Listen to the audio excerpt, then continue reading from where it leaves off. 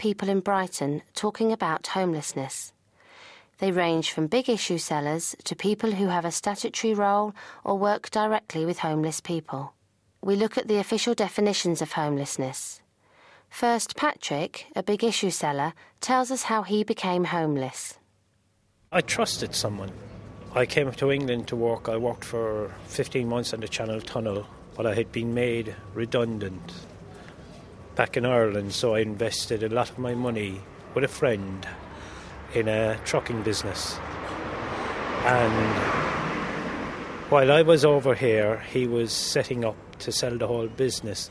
I was left with absolutely nothing. I owed money, which I had written a few cheques, which I thought the money was there to cover, and they didn't, so just kind of went. I didn't go on the run, but I just didn't really know. I was aimless in life.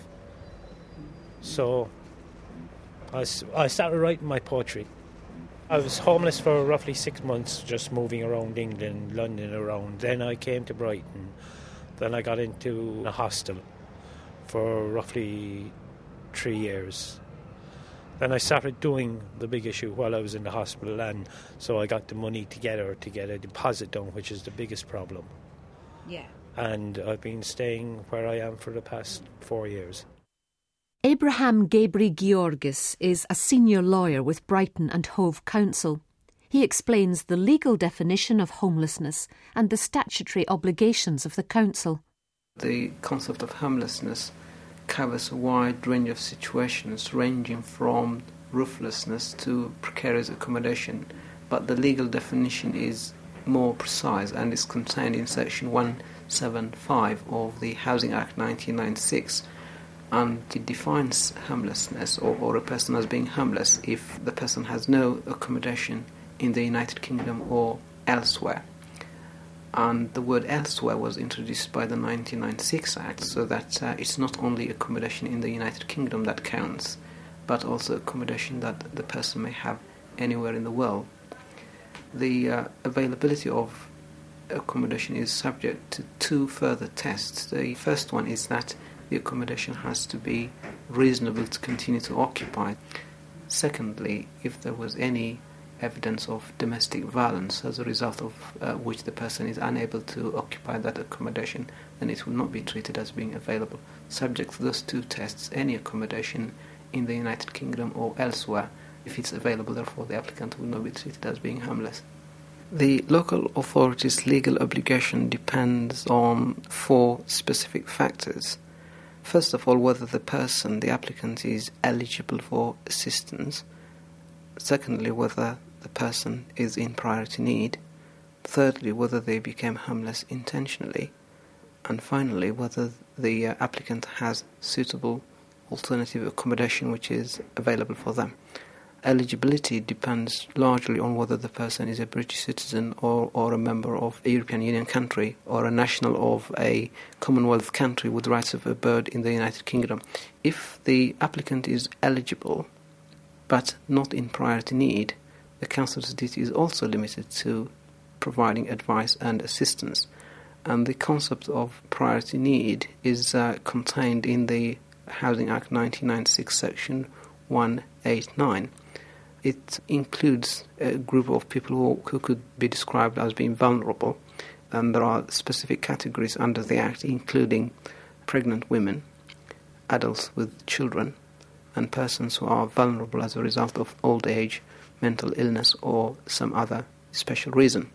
It also includes persons who become homeless as a result of emergencies such as floods or earthquakes.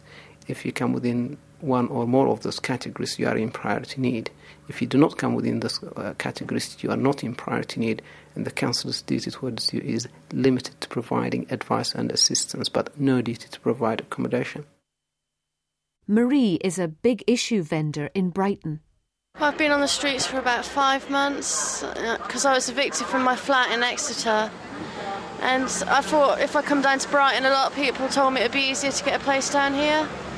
So I came down here and I went to the council and they told me that I intentionally made myself homeless, which I didn't. I've been through courts and I'm going to court again, but they said I made myself intentionally homeless, so I'm just on the streets.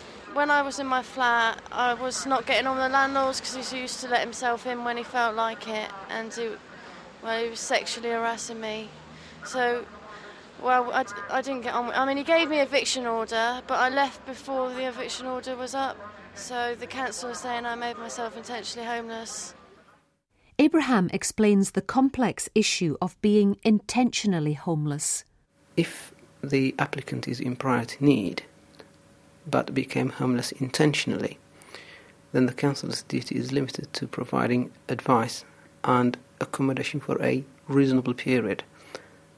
And the term reasonable period is usually in practice interpreted to mean accommodation for about 4 weeks. After that, the council has no further duty. The concept of intentionality in the Act is different from what people would understand to mean in the normal sense of the word in the English language. Intentionality under the Housing Act 1996 depends on whether the person became homeless as a result of a deliberate act. For instance, if a tenant fails to pay the rent, as a result of which the landlord evicts them, and they present themselves to the council as homeless applicants, the council would be entitled to take the view that because their homelessness was the result of their failure to pay the rent, they will be deemed to be intentionally homeless. If a person is in priority need but not intentionally homeless, then the council would have a duty to provide accommodation for up to 2 years. Before the Housing Act 1996 came into force, the council would normally have provided permanent accommodation either in a council flat or in housing association accommodation, but the Housing Act 1996 took the council's power to do that and limited the council's ability to provide accommodation to only 2 years. If the council wants to continue to provide the accommodation at the end of the 2 years, it has to review the case and be satisfied that the person would still be homeless, would still be in priority need. Finally, even if the person is in priority need and not intentionally homeless, before they can be offered accommodation, the council needs to be satisfied that there is no suitable alternative accommodation which is available for them.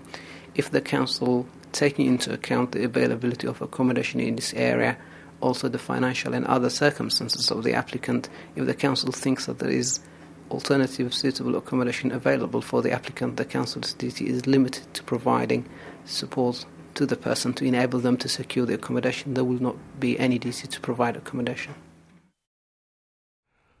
From the Open University. For more information, go to www.open.ac.uk/use.